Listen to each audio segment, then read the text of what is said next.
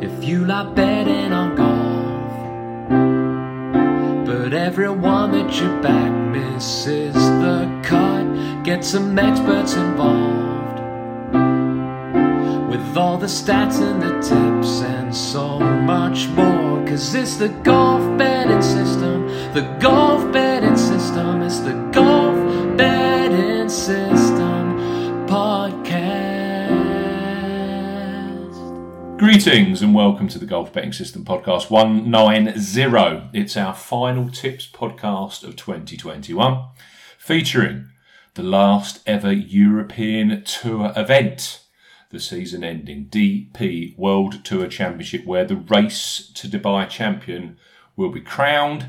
It's also the annual Kevin Kisner Appreciation Week, as we take in the final PGA Tour event of 2021, the RSM Classic from Georgia. Paul Williams and Barry O'Hanrahan join me, Steve Bamford, to discuss this week's golf betting action. Good morning, gents. Morning, chaps. Morning, guys. Please subscribe to this podcast as you drive the popularity of the show. The podcast is for listeners of 18 and above. Please be gamble aware. You can visit begambleaware.org for more information, and of course, please bet responsibly. Visit our world-famous golf betting system website with our in-depth betting previews, masses of tournament statistics, which include strokes gained again this week, and our predictor models, all available completely free of charge. And there's no paywall. We are available on Twitter. Paul is at Golf Betting. Barry is at A Good Talk Golf. I am at Bamford Golf. You can join our Golf Betting System Facebook group. The link is available in the description box. Plus, look out for the Steve Bamford Golf YouTube channel, where I present the Golf Betting Show every week. Please subscribe and like the shows. I'll be recording my RSM Classic show after this podcast. Now, you guys as listeners power this podcast, so we need your 5-star reviews on Apple Podcasts. Would be really good, actually. Give us a Christmas present, a 5-star review. We will read out your reviews as we crack on into 2022. I think we're going to be back, aren't we? Tournament of Champions will be our next tips podcast over the New Year period. That's the way it'll be. I'm tempted, boys, just to do potentially a Christmas special, but we can talk about that off mic. A Christmas special, the first ever Golf Betting System Christmas special. I'm tempted to do that. If you're listening and you're interested in that, send us a message. Do you fancy a Christmas special? Anyway, back to the reviews. We need your 5-star reviews desperately. Really helps with our rankings on iTunes and Apple. So please give us some 5-star reviews as a Christmas present. I've got one here. Great Golf Podcast, 5 stars. Now I've got to do a Southern States American accent with this one. Just was asked at work why I was laughing, and had to tell them because y'all were talking about Mito Pereira. That's terrible. Mito Pereira.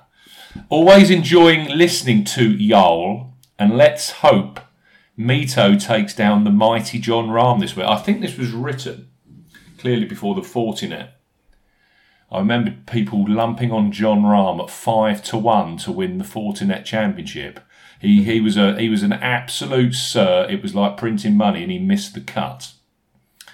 That's the week I put up Mito Pereira, and he actually got a nice each-way spot that week, did Mito. Anyway, that's from Wizco13. I'm sorry about the accent, Wizco. And of course, he is in the US of A. Thank you for your time. Yeah, thanks for the review, Wizco, and apologies again for Steve's. I'm not entirely sure how to describe that. What would you say, Barry? I don't know. I think we need to extend an apology down to the south of America as well for Steve's pronunciation of Mito's poor Mito's name. Oh God, Mito's from Chile, isn't he? He is. Mito Pereira. You have a thing with the Chileans, don't you? I do. I love them. I love getting an each-way spot with either Joaquin or Mito. I'm not on Mito this week, though, and I'm not on Joaquin. I'm on neither. It's a non-Chilean week for me, so one of them's going to win. But yes, let's. One thing I was going to say before we move on, I just wanted to thank all of the listeners for 2021 and supporting the podcast. It's been a phenomenal year for us, our biggest year ever. But we couldn't do it, of course, without your support, the 5-star reviews, and just the general amount of downloads that we're doing these days. And it's all down to you guys. So thank you for your support. We will be back either with a Christmas special, or if we don't do that, we'll be definitely back for the Tournament of Champions, which is over the new year down in Maui, Hawaii. So thanks for all your support. Yeah, just to kind of back that up, and we get a lot of feedback via email, via Twitter, on Facebook, and through the comments on social media as well, and YouTube and the like. And it's always well appreciated. There's always developments and stuff going on in the background, and Steve and I won't just be putting our feet up over the next few weeks. We will be busily working on improving the content, the stats on the site, and sharpening our tools, I guess, for the start of next season. So if there's any feedback, any comments, any things you think we should be doing or adding to the site, then please do get in touch. It's always appreciated to talk and chat to you guys and see what it is that we could be doing that helps us all, I guess. So yes, that's the plan for the next few weeks. Now, I have to say, last week this podcast was all over it like a rash. Absolutely all over it. On the European tour, I know we all mentioned Laporta. He was last off your list, Paul. So that gave me real belief that he'd do well. Yeah, that's it. Yeah. And sure enough, Laporta. Well, I'll let Barry talk about Laporta and should he have won? Could he have won? Clearly, he could have won. But yes, so we landed Laporta at was it 66 to 1? Yeah, I think it depended where you shopped about, wasn't it? But yeah, it was so close to being really good. I haven't finished yet. Don't forget about Min Woo Lee as well. We're all over Min Woo Lee. I'll rewind. Min Woo Lee as well. So we had horses on the course, didn't we, for this one? We actually had a real sweat. Mm. But yeah, Laporta.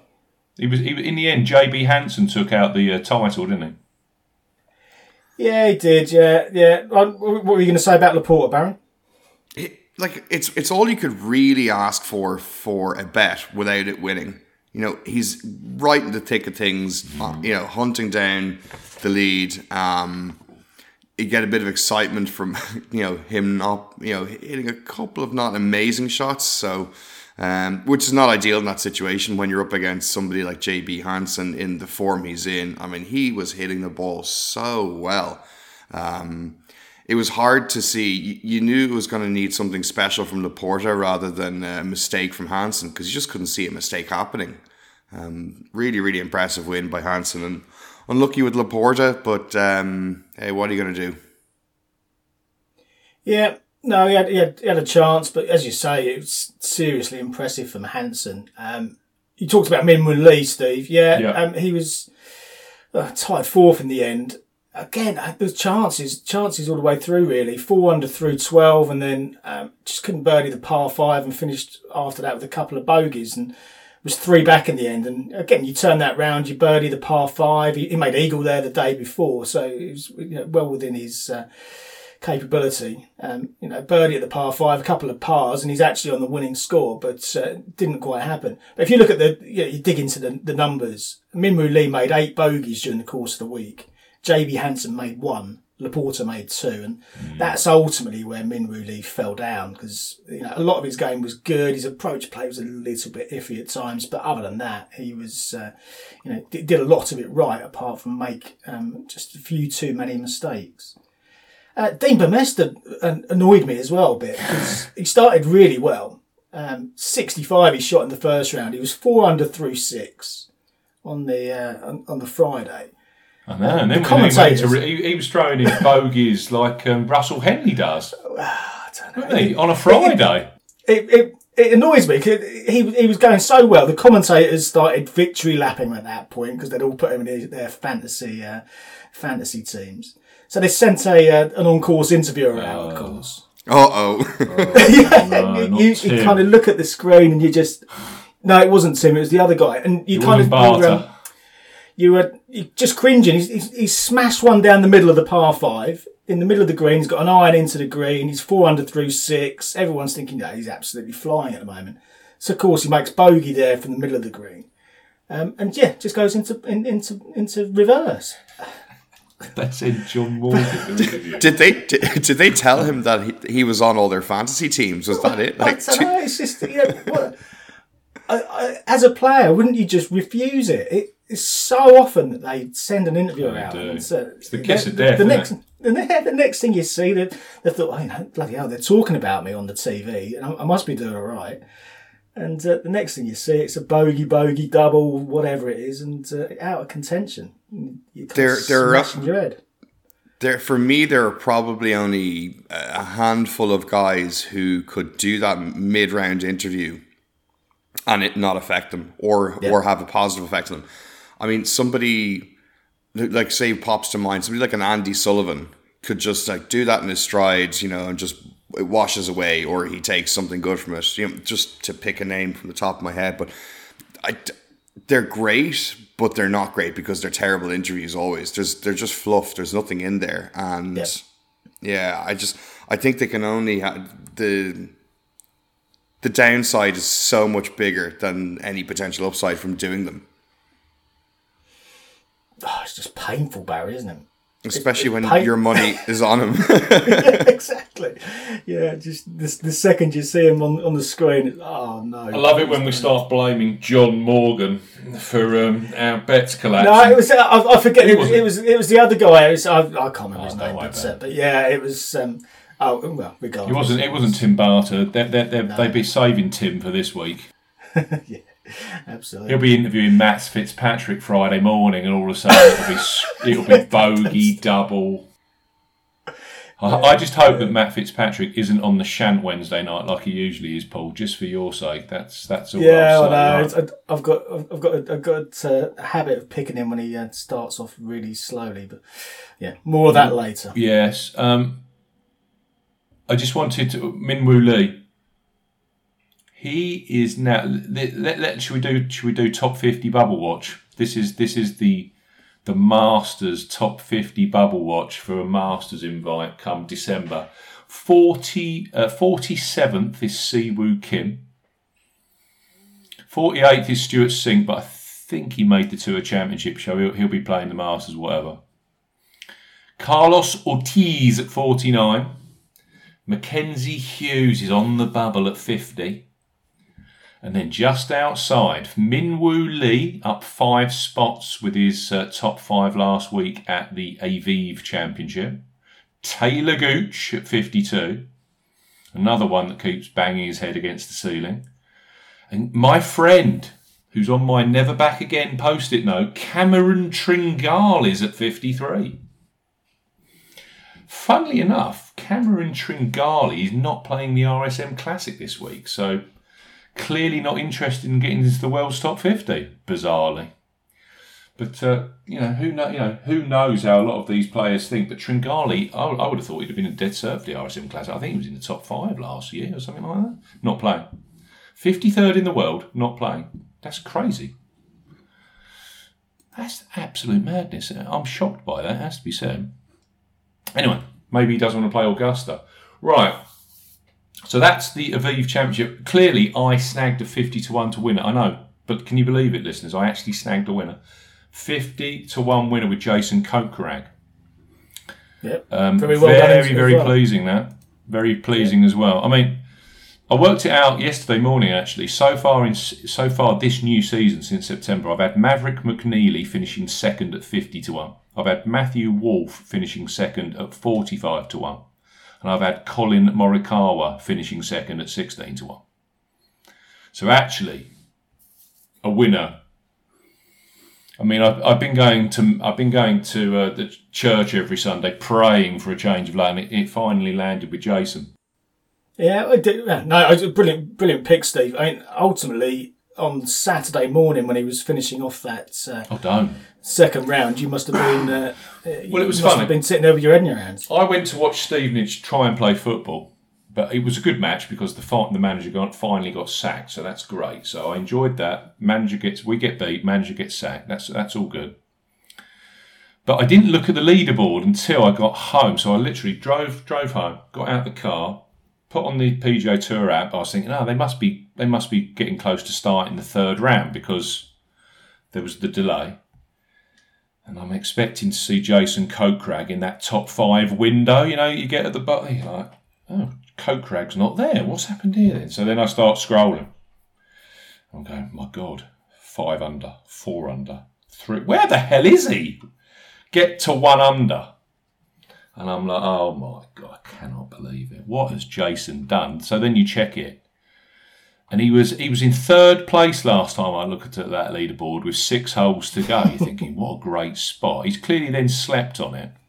And even he said in his interview, I don't know if I slept too long last night, but I was absolute garbage this morning. He threw in 2 bogeys, a double, and he finished with a treble bogey just to really... And I'm just, at that point, I'm thinking, well, it's finished. Kokrak's done. He was 9 shots off the lead. And then he just played the golf that he has been playing. I said in my commentary, didn't I? He absolutely pooed. Well, I don't want to swear. He pooed the bed when he was defending in Las Vegas.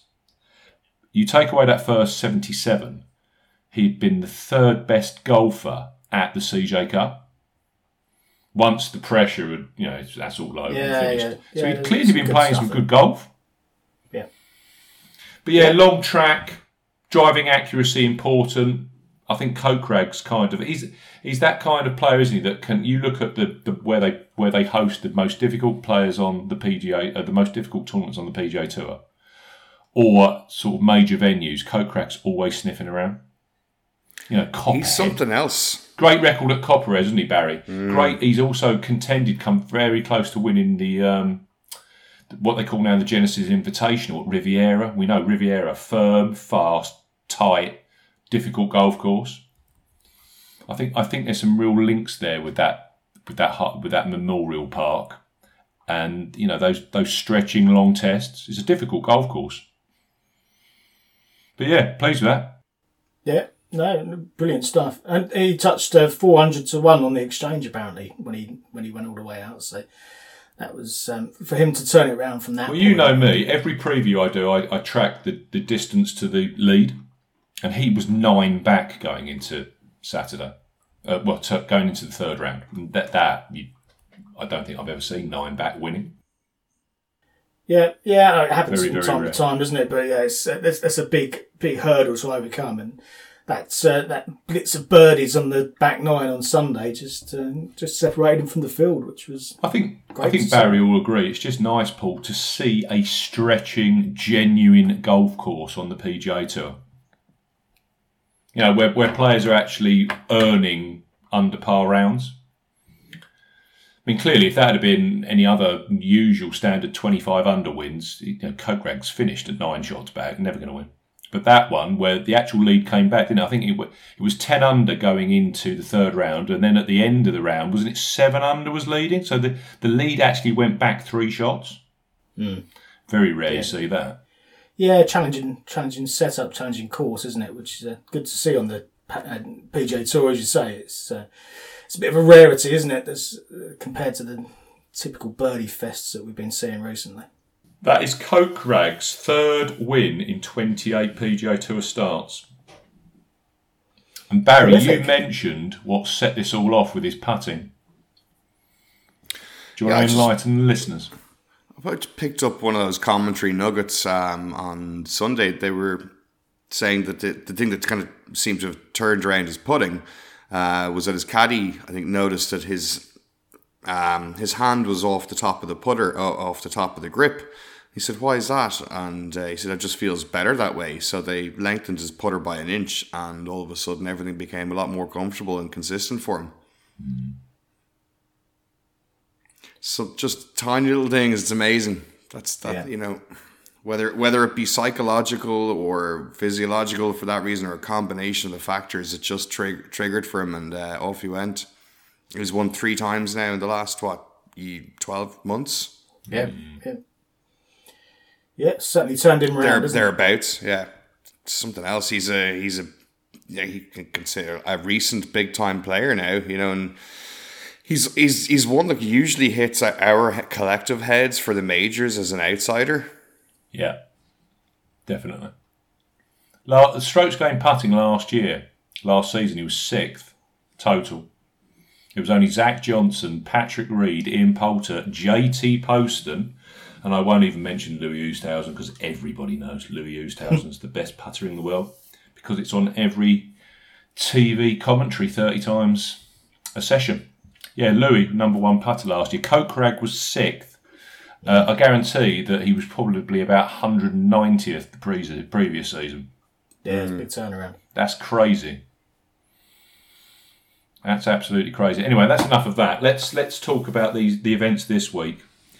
We have the European Tour Climax. We have the DP World Tour Championship from the Earth Course. Paul, over to you. Yeah. As you say, the last European Tour event ever, because it's all going to become the DP World Tour, isn't it? After this week, but before we get there, we've got the DP World Tour Championship, which is the season's finale.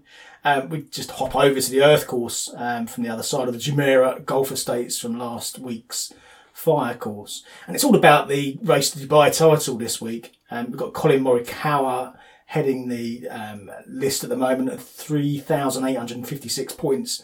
Billy Horschel, 3,620. So those two guys are pretty much clear at the top of the Race to Dubai rankings. And it would be a surprise to see anyone work out the maths and actually come through and pip one of those two guys to the title. Jon Rahm, 3,402 points, would have had a very live chance to win the Race to Dubai this week, but he's decided not to come. He's decided to spend some time with the family. Big blow to the European Tour, you got to say, by Jon Rahm deciding not to attend. But that's where we are. So that leaves the two Americans clear at the top. Tyrrell Hatton's the closest challenger from there. Just to put it into context, 2,472 points. So really, all said and done, it's going to take a big failure from both Colin Morikawa and Billy Horschel for one of those guys not to get over the line in terms of the overall Race to Dubai. But let's focus on the actual event itself, because it's a classy event. You've got the rest of the best of the European Tour as it is at the moment in attendance, with the exception of Hovland and Rose. Both of those guys decided not to attend as well. Rose is actually playing over on the RSM Classic, I believe, Steve, on your event. I just wanted to say, actually, Patrick Reed, as of Saturday, was in the official starting list for the RSM Classic. Yeah, and then he was a WD, so clearly that was a last minute decision to hop on the private jet and go to Dubai. Well, it's a last minute invite by the looks of it. I mean, just to give you an idea, the field is 50 players, but it's actually 51 because JB Hansen appears to have got into the field courtesy of winning last week at the Fire Course, which then extended the 50 to 51. So James Morrison, who was the last available player pre-JB Hansen's win, he actually gets in even though he's 51st in the pecking order effectively. But then invites have been extended to both Patrick Reed and Sergio Garcia to attend, who are both outside of in terms of the Race to Dubai, they're not even going to accrue points this week apparently. So it's all a bit odd, all a bit strange. But as you say, Patrick Reed was penciled in to play the RSM. So some conversations have been had in the meantime. And I guess they want to get a player like Reed over because he has and does support the European Tour and has supported the Tour in the over the recent years. And I guess you could argue with some conviction that there's been enough disruption to the scheduling for the players and to world golf in general this year to allow for a little bit of leniency and a little bit of bending of the rules. But yes, that makes 53 in total here versus the 50 that was originally penciled in for this event, with Garcia and Reed being added to the list over the weekend, as you say. Rory McIlroy then becomes the 6-1 favourite with no Jon Rahm here. Colin Morikawa is 17-2, so just over 8-1 to win. Matt Fitzpatrick 16-1. Sergio's in at 18-1, courtesy of his invite. Tommy Fleetwood 18s, Abraham Ants at the same price, 18-1. Then you're into the likes of Paul Casey, Tyrrell Hatton, Bernd Wiesberger, all 22s and 28-1, bar that list of 7 or 8 players that I've just read through. Short field, Boyle Sports have gone 8 places each way, even though it's only a 53-man field this week. So you're covering off a big chunk of the field if you go 8 places each way. I've got to say there's a lot of good extended each way places terms out there this week, but Boyle Sports trumped the lot this week. They've extended that bet 10 get £30 in free bets offer that we talked about last week to the end of this tournament, so it's running until Sunday. If you fancy the Boyle Sports bet 10 get 30, then pop along to the site. Links are on there. Full T's and C's are on there, of course, as well. Plus, you're getting 8 places each way. And I believe they've gone 10 places each way on your event, Steve. 10 places over at the RSM Classic. So you think that through. Someone's saying we've got 8 additional each way spots this week across both tours, which is, well, we've said it all along with Boyle Sports. They've just been the best. Paddy Power always traditionally used to lead the way with each way places and the number of additional spots they gave away, but now Boyle Sports are just way out there. So that, and you do, that at the moment you're getting that additional bet 10 get 30 deal. So well, really aggressive, isn't it? Yeah, it's a really aggressive stance from them, and you've got to applaud how they're approaching it. And let's hope it all continues into 2022. And there's a lot of competition between the bookies for everyone's business. Back to the Earth Course then. We've become familiar to it over the years, haven't we? It's a 7,675 yard par 72. Greg Norman design, a typical desert affair really, isn't it? Large Bermuda grass greens, long course, but it doesn't necessarily mean that it appeals to just the longest of hitters, because we've seen a few mid-length players get over the line and seriously contend here over the years. Going back to 2009, we've got history, so there's plenty to pour over on the site this week.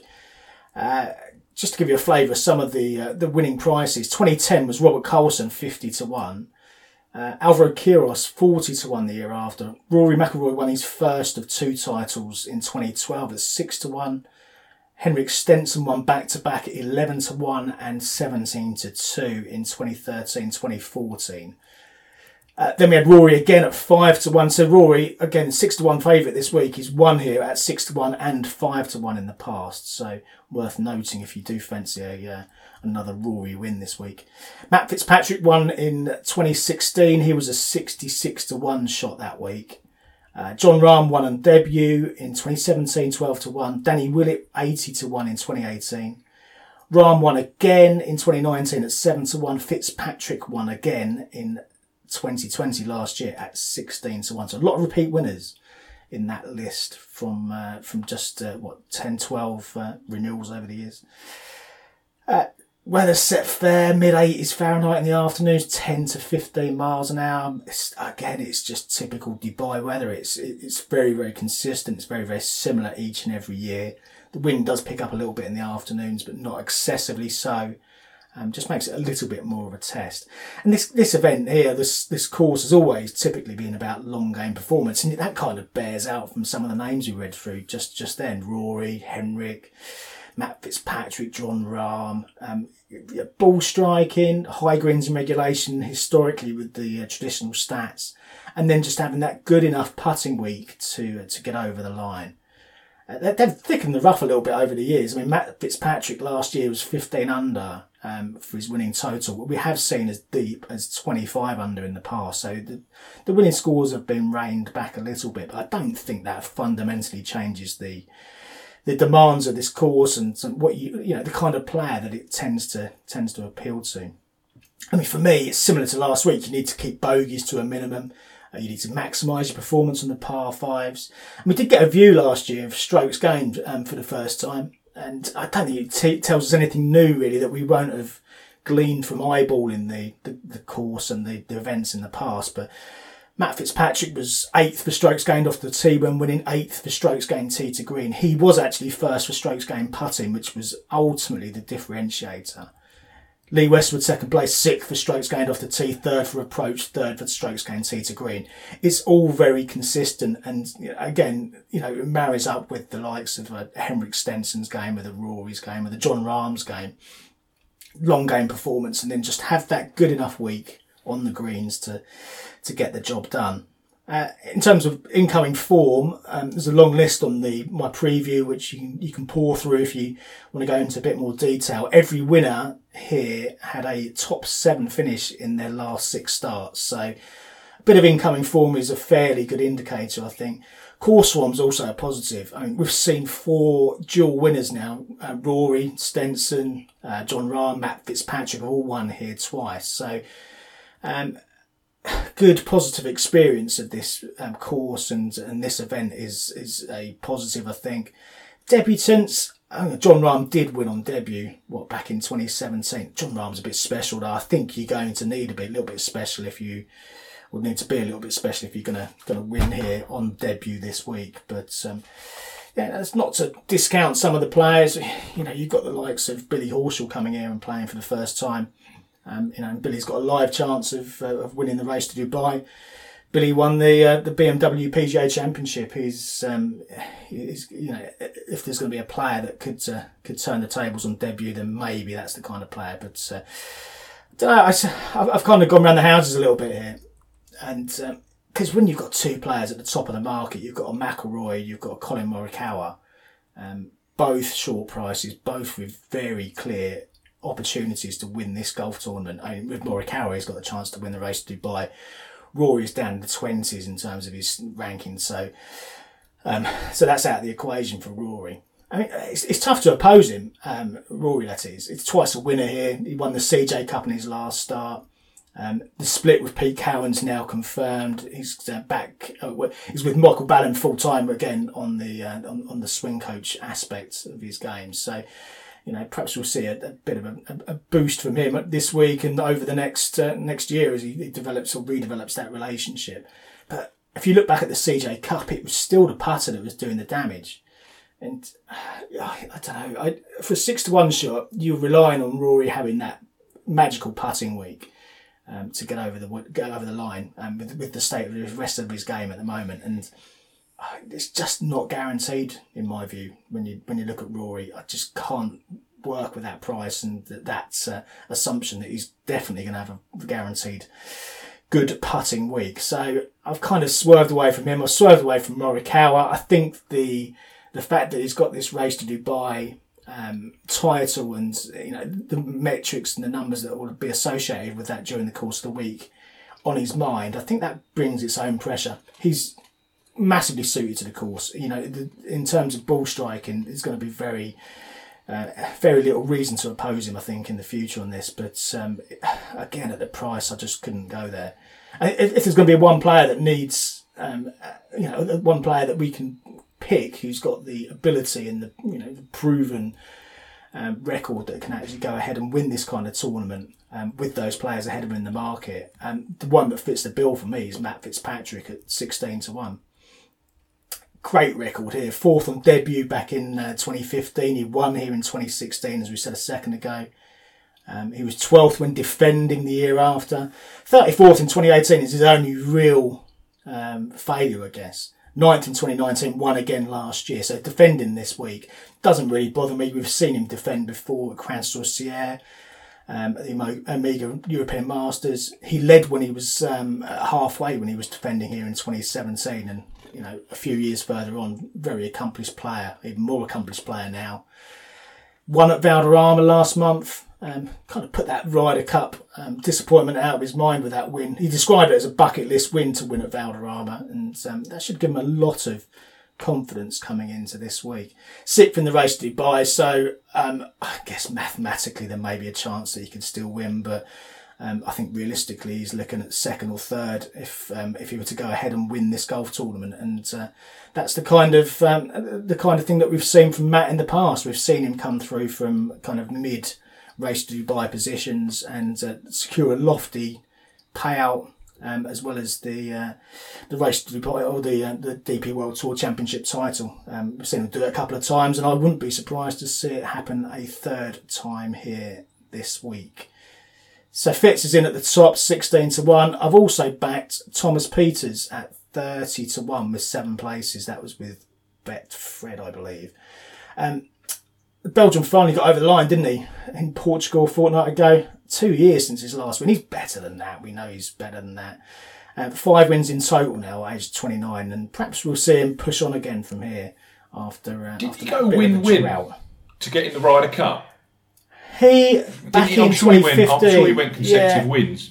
I know it was a DP World Tour Championship level win, but I'm sure there was 2 in 3 or 2 in 2 or something like that. For him, it was personal back to back. Yeah, there was a week in between. It was the Czech Masters and the KLM Open back in 2015. You don't see many players go back to back, do you? It doesn't happen very often. So he's done it once already. Yeah, and it's kind of proven that when he hits that top form, he can go ahead and maintain that level. So I think it was good that he took the week off last week. He was penciled in again to play the Fire course. After winning in Portugal, he decided to take the week off, which was quite sensible, I think. And now he comes into this. And I think you're right, Steve. I think that precedent that he's got in his, on his CV, in his mind for having gone back to back. With a week off in between in the past, I think that's a really good thought process for him. And he was absolutely striping the ball at Villamoura. 14th for strokes gained off the tee, 4th for approach, 1st for strokes gained tee to green. That's got to give him massive confidence. And equally the way that he got over the line, big par save on the 16th, and he hit the par 5 in 2, the 17th, and where everyone else was wobbling and throwing it in the water. Smashed 2 perfect shots to about 15, 18 feet, something like that. 2 putted. And that gave him a little bit of breathing space up the final hole. Par save on the last from 20, 25 feet. It's got to give him a real boost. And he comes into this event this week. He's finished 6th here in the past, a couple of years back. He's putted well here a number of times. He's played 6 times and he's finished in the top 6 for putting on 3 of those occasions. And he should arrive this week on the crest of a wave. So yeah, I was quite pleased with his price, I must say, this week to get 30-1. Finally, and again, if you go back through those winning prices that I read through a few minutes ago, and you see a lot of mid-range winners here, kind of that 40, 50, 66-1 price point. So I've backed 3 from that range. I've backed Laurie Canter at 50-1. He was 5th here last year on debut, and again, I think this course absolutely plays to his long game strengths. He was 4th also at the Dubai Desert Classic earlier this year, and of course we know that he hasn't won yet. And so, when I put my preview out yesterday, there were some comments back. Laurie Canter can't win, blah blah blah. It would be a huge title for him to take to break his maiden, but. We saw him at Wentworth. He had a real chance of winning at Wentworth. That was a big Rolex Series event. He was 2nd there. Top 5 since at Mallorca, or the Mallorca Open, Andalusia Masters, both of those top 5s.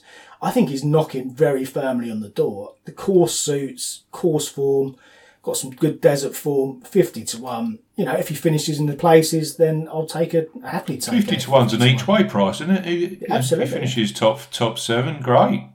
Yeah, Canter's one for me this week.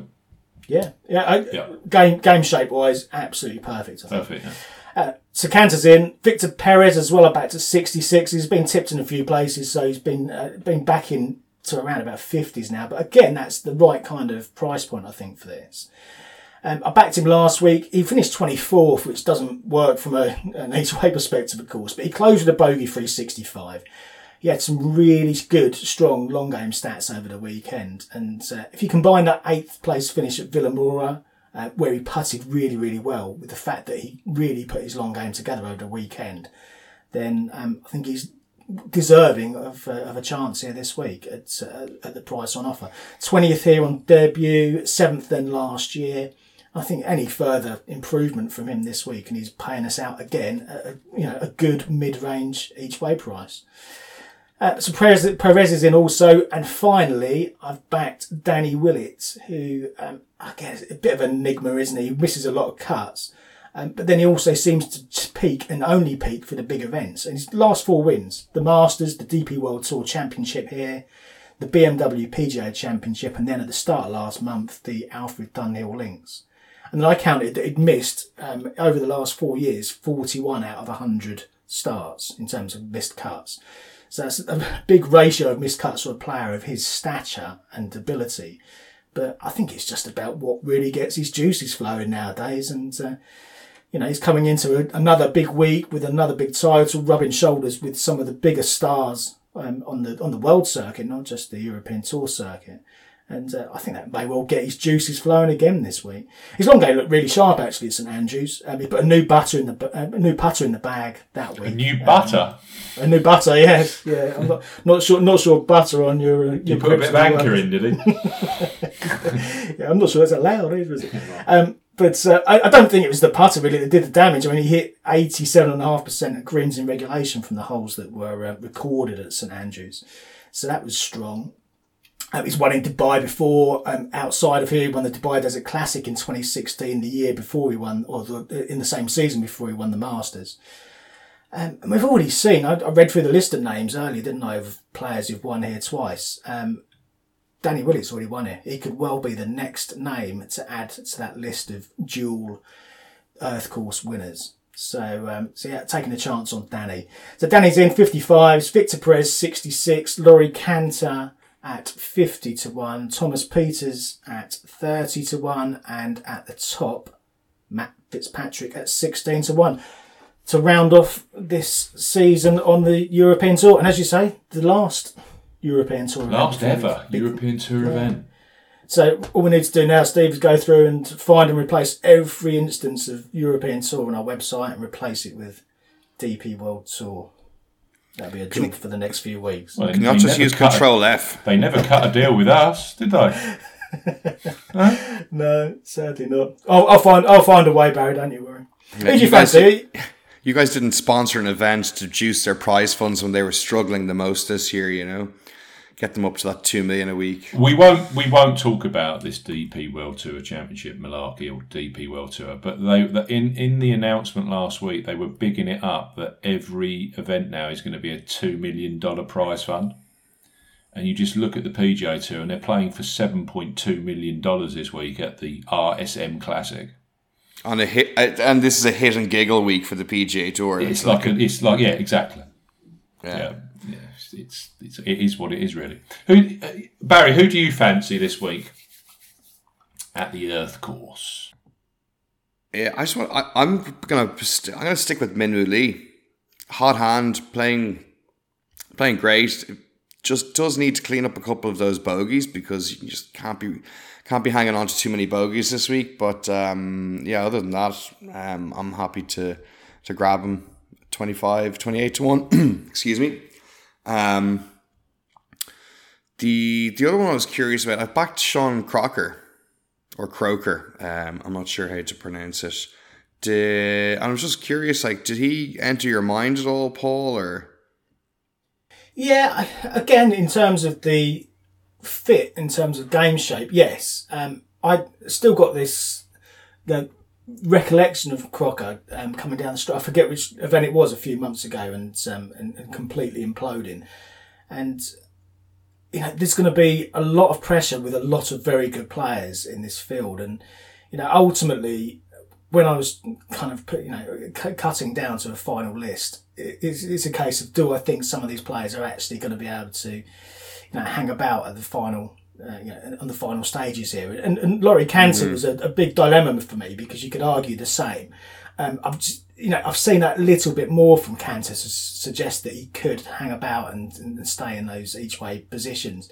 Yeah, and Crocker, I just couldn't quite get there. But listen, in terms of game shape, in terms of style of play, yeah, absolutely, I can see the logic 100% with that. Yeah, and so. Okay. No, that's not a complete no disaster. So that's okay. No. Not feeling too terrible about that going into the week. And then, just sticking with the hot hands, I've backed Laporta again.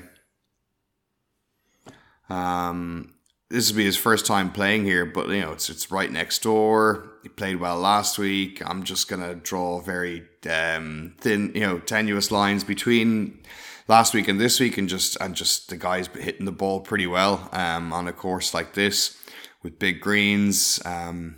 yeah, I can't see how he doesn't hit a lot of greens in regulation. Then it's just, does the putter work for him? No. Once you've been invested in a player and he's come so close, there's that dilemma. Do I leave him alone and then watch him win the following week, or watch him place at a decent price the following week? And, having opted not to go with him, and it's a tough one. So yeah, and it's been a good kind of confluence of factors to keep his price up as well. Like, yes, the field has got better, but he still has to beat the other guys. He still has to beat the guys that are out there, regardless of what name they have on their on the caddy's bib. So that's kept his price up at a pretty nice level. So yeah, jumped on it again. Very good. Very good. Any from you, Steve? Billy Horschel. You love Billy. I mean, that's... Paul's just saying, tee to green, yeah? Strong driver, high GIR. Well, it's Billy Horschel. You look at his PGA Tour career, 4 of his 6 victories on Bermuda grass. Yeah. 4 of 6.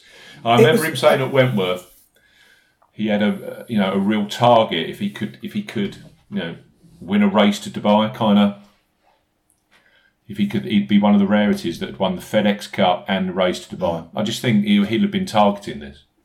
He was also, I know that he started very, very nicely at Mayakoba last time out and then just kind of eased it off. I think Horschel, 28-1's a decent price on Horschel, I thought. Yeah, it was a little bit further down the odds, wasn't he? Which is... I mean, personally, I would take Billy Horschel over Sergio Garcia every day of the week. Yeah. Yeah, again, you can flip that on its head and look at desert records. And I did look at Horschel's desert record over on the PGA Tour, which was ultimately kind of what put me off. If I'd have seen a lot of good desert performances, then I might have been. The only difference I'll say is that desert golf in America tends to be at altitude. Maybe hits the numbers that freak Billy out, where this isn't going to be at altitude. But I'm on Horschel personally. I've followed you in on Canter. Yep. I've also followed you in on Danny Willett, because Danny is the kind of guy, as you said, that just takes out big tour titles. And personally, I would rather be on someone like Danny Willett at 55s than I don't know, Ian Poulter at 55s. Yeah. Yeah, it just, those big events, those big weeks just seem to spark something in his game. And again, listening to him talk in an interview and talking about the state of his game, and he's admitted himself that there's a lot of pretty average, pretty poor play in there. But when he's good, when it all clicks in that given week, when he finds whatever he needs to find, either mentally or with his game, he is very, very good. It's just pinning those weeks down, as we know. But the reward for getting it right with Danny Willett is usually pretty strong, because of his incoming form is always pretty nondescript, isn't it? Thomas Pieters is currently 74th in the world. So if he could actually get over the line this week, you never know, that might sneak him into the top 50. I think it would be right on the borderline, I think, won't it, one way or the other. It's I was surprised how I thought there would be a lot more points on offer. I think if Rahm had played, it would have been from Nosferatu. I was a little bit. Oh God, was it 28 or something? No, it's 48. 48 for this and 44 for the RSM. If Rahm and Hovland had played, I think you'd have been significantly higher. But of course. But yeah. It's the way it is. Yeah, I'm surprised Hovland didn't play, personally. There you go. Right. Yeah, I've not seen a reason. But no, not at all. I expect he's playing. Let's just check this out. He's playing the hero, yeah. Yeah, I was going to say, I bet you he plays the hero. Yeah. Yeah, it's penciled in for that. A bit disrespectful there, in my mind. Yeah, he's in that. Yeah, he's in the field. Right, that's a bit weird, that. Right, let's talk RSM Classic. The Kevin Kisner Appreciation Week. Now, I take it, Barry, that you are on board. Let's start with that. Have you got the Kevin Kisner bug this week? No. My God. I've backed him. I've backed him, but I'm going in with very low expectations. This is like the situation where everybody says a movie is amazing, but you just can't let yourself get excited by it. So you just buy the ticket and you go in and take your seat, and hopefully it's really enjoyable. But you have a stake on him, but you're not into it. I just don't know. I mean, he's not telegraphing stuff at all. Really, it's been a hard one to get a handle on this year. So hasn't played. I think. Go on, yeah. I'm very negative. View. I reckon he's shut down for the year. I reckon he's been out shooting turkeys. Oh, he has been out shooting turkeys. Yeah, and not the kind. Yeah, not the kind that we go after in weekend golf competitions here in the UK and Ireland. I think he's been out hunting and fishing. The 2 years he's done well here, I was enough to look this up before the podcast. 2 years he's done well here. I was here on him at 22-1, 2015. He'd finished second 2 weeks before in Shanghai at the WGC. And then last year, played the Masters the week before and got done in a playoff by Robert Streb. Apart from that, I think he's closed down for the year. I just don't think he's interested. He went out to Las Vegas, took the easy money at the CJ Cup where it was no cut, and that's him done. He's been out fishing and shooting turkeys, mate. So I'm not on Kevin Kisner this week. Well, I don't know. I'm out of curiosity, I've backed him at 50-1. I thought the price was... we would discuss it. I didn't think that the price would be anywhere near that. So I think as an each-way punt, it was a good price at 50-1. I can see why that got demolished straight away. I don't think he'll win them. But yeah. So two of the three of us are on Kevin Kisner, even though none of us are overly excited about it. Yeah, it's just like a begrudgingly, I've just got to back him because... It's a FOMO bet, isn't it? Just in case. Just in case. Yeah, so, look, I don't know. Let's talk about other golfers who we do, we really wanted to back rather than begrudgingly backed. Well, I haven't got much time, so let's really skim through it. It's the RSM Classic. It's played at 2 courses on St Simon's Island, which is a rather wealthy golf community on the Atlantic coast in Georgia. My preview, I will put a link in the description to both Paul's preview and mine, as I always do. There's loads of information on here, who lives here, who trains here, amateur records on this course and on the one next door. It's all there. Loads of details. It's taken me forever to put it all together. But that's the kind of thing I do for you guys. I give you all the detail. But yes, played on 2 courses. They play the Plantation course and the host course, which is the Seaside course.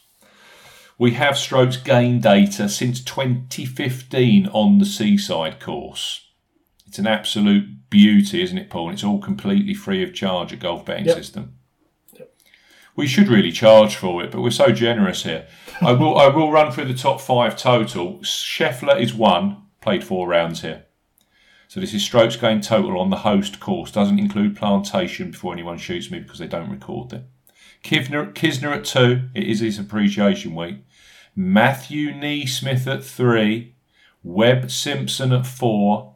And Alex Noren, of all people, at number 5. That is strokes gained total on the Seaside course since 2015.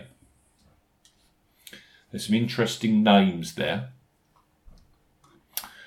What else shall I quickly talk through? Yeah, Seaside Golf Course, 19 under par seems to be the number.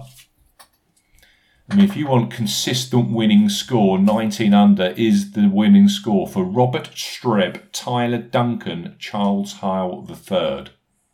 2017, less windy, Austin Cook, 21 under par. 2016, Mackenzie Hughes, blowy if I remember. Pretty blowy that year, 17 under. Kevin Kisner, 22 under. So, if it really blows, maybe 16 and 17s. If it doesn't really blow, I would suggest it might be 19 to 21s. That's what we're looking for. So it's a lot more difficult than what we saw last week at the Houston Open. It's a lot easier than what we saw at the Houston Open last week. We are dealing with Tiff Eagle Bermuda grass on the greens. The host course itself is pretty wide off the tee. I wouldn't describe it as a bomber's golf course either. These are the strokes gain numbers of the 5 winners, Kisner through Streb. This is where they averaged in the field. Strokes gained off the tee 26th. You rarely see that on the PGA Tour. As we know, it's all about bombing. This golf course isn't about bombing. Strokes gained approach 21st. Strokes gained around the green 27th. And it's a kind of strange one here. Strokes gained tee to green 14th. And as we can see, that strokes gained tee to green number is made, it's kind of just averages through.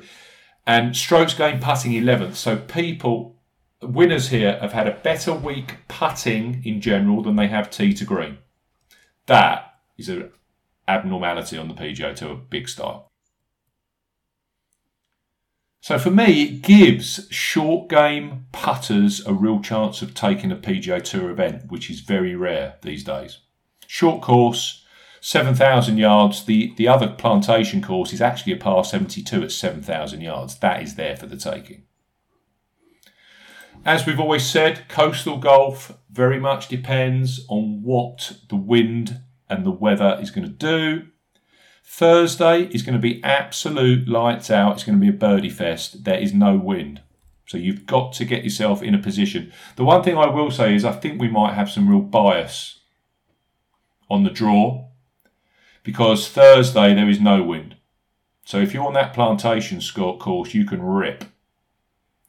And then on Friday and then on Saturday, a lot more wind, gusting up to 20, 25 miles an hour, which isn't going to turn this into a technical golf course by any way, but you've got to be able to play the wind to score here.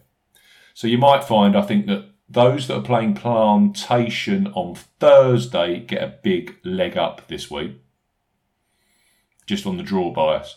Nothing on Jason Kokrak, by the way. He was on the wrong side of the draw by 1.5 strokes last week. Even more reason why that win was impressive. So Friday could be blowing up to 25. Saturday could be blowing up to 25 miles an hour. Also, for America, it's going to be cold. 19 degrees Celsius on Friday, 20 degrees Celsius on Saturday. So, it's not. That's actually warmed up. It was earlier yesterday. It was showing up to 17 degrees, so it's slightly warmer. But anyway, it's going to be scoreable. I've gone for 6. Oh, I'll tell you what else I was going to mention. Average winning scores around here, in terms of odds of the champions. It's an absolute SHIT show. So if you're going to be falling Scotty Scheffler off a cliff at 10-1, good luck to you. That's all I'll say. Robert Streb, 350-1 winner last year. 350-1. Tyler Duncan, 200-1. Charles Howe III, he was that lovely 50-1 price point that we like. Austin Cook was 90-1. Mackenzie Hughes, 250-1. Kevin Kisner, the year that we were on him, when we set up the Appreciation Society, 22-1. The average winning price here over the last 8 renewals is 136-1. So, as you said, Scotty Scheffler, Webb Simpson, do your worst, really. I'm going nowhere near them. Interestingly, with Webb Simpson, 2 years ago, when he was one of the best players on the planet, he went off, bearing in mind that he'd finished second at the WGC FedEx St Jude, second at the Wyndham Championship. Yes, 7th at the Shriners the outing before. He went off at 10-1 to win this and didn't win it. So 14-1 when he's playing absolute garbage. I'm not sure about Webb Simpson. I was expecting to see a bigger price, but the bookmakers know better than that, because he would have been absolutely hammered. It would have been Webb Simpson and Kevin Kisner Appreciation Week if they'd put 20-1 up on Webb Simpson. I'm going for the following players. I'm going to be really quick. I am going for Mackenzie Hughes. Mackenzie Hughes, who won here in 2015. As we said at the top of the show, Mackenzie Hughes is on the bubble, world top 50. Big week for Hughes. And I'll tell you what I remember about Mackenzie Hughes. I'm on at 1.5 points each way, 60-1, 7 place each way with Betfred. I can remember Mackenzie Hughes, the year that I think it was 2 years ago, might have been last year actually. He's the kind of player that you actually put him under a bit of pressure, he seems to play better. Because I can remember him having to play really well at the BMW Championship to squeak into the Tour Championship, and he actually delivered. So actually, this World Top 50 situation and getting himself a nice Masters invite, I think that might actually work in his favour. And if there's one thing Mackenzie Hughes has surprised me with, bearing in mind he was fourth in Japan a few weeks ago, he's actually starting to hit some greens. And that is dangerous because Hughes is scrambling around the green and putting, as we know. It's one of the best in the world. I think there's a link here as well. You look at RSM Classic, you look at the Corrales Championship, and you look at the players that have done well at Corrales, both in terms of when it was on the Corn Ferry and on the PJ Tour. Very, very close affiliations. Mackenzie Hughes has been runner-up at Corrales twice. Likes playing by the coast. So I'm on Hughes at 60 to 1. I'm also on Brendan Todd at 60 to 1 with Betfred 7 places each way. Brendan Todd, he's another one, started to hit some greens. He's got a lot of South Eastern Conference Championship experience here. In fact, I found an interview with him back in 2014. So we're talking back in 2014 here. He'd shot a great round. He was near the top of the leaderboard. He said that at that point, he'd already shot over 24, 25 rounds around this place. Since then, I think he was fourth back in 2019. That was when he won at Bermuda, won the Mayakoba, and almost won 3 on the bounce. It was hot property back then, wasn't he? He was. He was 11th last time out, and he actually hit a very high amount of greens, which is why I'm, again, on Todd, because he's a fantastic putter. Also, Todd and Hughes, they are decent wind players. So Todd and Hughes for me, 60 to 1. And then I've just gone for a sprinkle of treble digit shots. Tyler Duncan, 125 to 1 with Betfred 7 places each way. He's a previous winner here. I've gone for Andrew Landry. He just missed out on 150s, but I'm on 125 to 1 on Andrew Landry. I've got full 8 places each way with Paddy Power on Andrew Landry. The sort that can get over the line, 2 PGA Tour victories. I've gone for Davis Riley, who is a rookie, who is one of these guys that's got a fantastic Jones Cup and South Eastern Conference record on this golf course and the one next door from amateur golf and college golf. He's got a whole list. He was also in the top 10 at Bermuda. He finished 7th at the Bermuda Championship. And when all that, the final round there where it was blowing a hoolie, Riley was in the top 3 that day for scoring in the crux of the wind. So I'm on Davis Riley, 150 to 1 with Paddy Power, 8 places. And I'm also on another rookie who lives on Sea Island and again has a fantastic record both on this golf course, Seaside, and on the Ocean course, which is next door for the Jones Cup, Grayson Sigg. I'm having a Sigg this week. Grayson Sigg, 150 to 1, 7 places each way, 50 odds with Betfred on Sigg, who has another one with his phenomenal amateur record on St Simon's Island. So, I've got Sigg, Riley, Landry, Duncan, Todd and Hughes.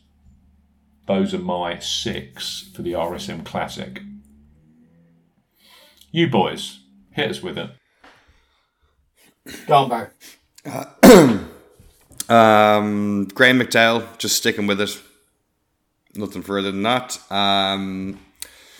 Couple of other long shots. Bronson Burgoon. I'm just grabbing like stuff at the bottom of the pack and just seeing what happens. I mean, if Martin Traynor can get a place for people at like 95 million to 1, then why not? I like what I saw at Joel Damon's game last week. Really good tee to green stuff. So that catches my eye. Took him at 50 to 1. And is that it? Oh yeah, and Matthew Neesmith, who has dominated the honours boards at this course according to Steve's research. So I took him at 100 to 1. Yeah, I was on him last year. Good player, Neesmith on the island. Yeah, solid record there, isn't he? Very, very solid. Barry, you did say to me that these streaks do get broken, and they do. But no player has ever won this after winning in the same year. So that's what put me off Damon. But Damon's going to be hugely popular because he plays. He won at Corrales as well, didn't he? See? So it all works. So when Damon does win, congratulations on that. I tell you what I was thinking as well. Martin Traynor. That is not a bad bet this week. 500 to 1 available with Unibet this week on Martin Traynor, who's in the top 5 last week in Houston. And who won in Puerto Rico by the coast. His only PGA Tour top. Or only PGA Tour win. Up until last week, it was his only PGA Tour top 10. We've seen it before. These players find something. There's no reason why he can't do it 2 weeks on the trot. I thought that was a crazy price on Traynor, but there you go. I'm not on him. You, Paul? Yeah, KK I've backed, as I said. I like Brendan Todd as well, Steve. I'm in on him. The same price and terms as you said. I think that he's got that right kind of neat and tidy game, hasn't he? And he's got a lot to like here. 4th, as you said, back in 2019. Barry, I'm also on Graham McDowell, so we've got a lot of overlap this week. The other one that I'm on I think I can't see no reason to miss him out on that kind of 200 to 1 price point. No. The one I'm on that neither of you have mentioned is Adam Long, who has got some good progressive form. 25th, 22nd, 11th over his last 3 starts. He shot a 64 and a 65 here over his last 2 attempts. 9th driving accuracy, 9th at greens and regulation, 2nd for scrambling last week when finishing 11th. So some good metrics coming out of his game recently, and some good form or some good rounds that he's posted here in the past. So can put it all together this week. 90 to 1 generally for Adam Long is available, which I've taken with 7 places this week. But other than that, we're all singing off a very similar hymn sheet, which Adam Long, good or bad. Adam Long, yeah, he's got a great record at Mayakoba as well, and at Corrales. He's come close for me at both of those. So yeah, it all stacks up. I'll just throw some other names out there. Davis Thompson, he's got a fantastic record at these amateur events around here. Alex Smalley, who's been popping up recently, but he's got found out 100 to 1 on Smalley, which is ridiculous. Another one, Max McGreevy. Now, he was hanging about sort of top 18, top 20 last week on Max McGreevy. I'll tell you another one who's got a good record in these amateur events on this island is Matthias Swab. Matthias. So, if you're looking at it from a European Tour angle, Matthias might not be a bad bet. I'm scrolling. He's always short, Matthias Swab. I don't know why. He's always There's an expectation, short. Isn't there? 100 to 1. Matthias Swab, who's played loads of golf here, because he obviously went to one of these Southeastern Conference colleges. So, yeah, it's absolutely wide open. So, ripe for a big 3-figure price winner, Steve. Have fun. Yeah, hopefully. Hopefully, that'd be good. Right, thank you for your time, gentlemen. I hope your bets go well. Yeah, best of luck, guys, and thanks for all of your input over the last year, Barry. It's been very much appreciated, as ever. Cheers, boys. Yeah, good luck on the bets this week. Let's hope we land multiple winners. That would be nice. That would be nice to finish the year off on a high. It would. Thank you for your time, Barry. It's always much appreciated. I know the listeners love you. They love your Irish charm on the pod, rather than now Cockney rubbish that we come out with. Cockney / Chilean. Oh yeah, my Chilean. I'm going to practice that over the cold winter evenings, and we'll come back in early 2022 when Joaquin will be going off at 16-1 to win some of these tournaments. I hope your bets go well, listeners. We will see you. We might do a Christmas special. Who knows? But if not, we'll be back in early 2022 for the Tournament of Champions. I bid you goodbye. Goodbye. If you like betting on golf, but everyone that you back misses the cut, get some experts involved with all the stats and the tips and so much more. 'Cause it's the golf betting system, the golf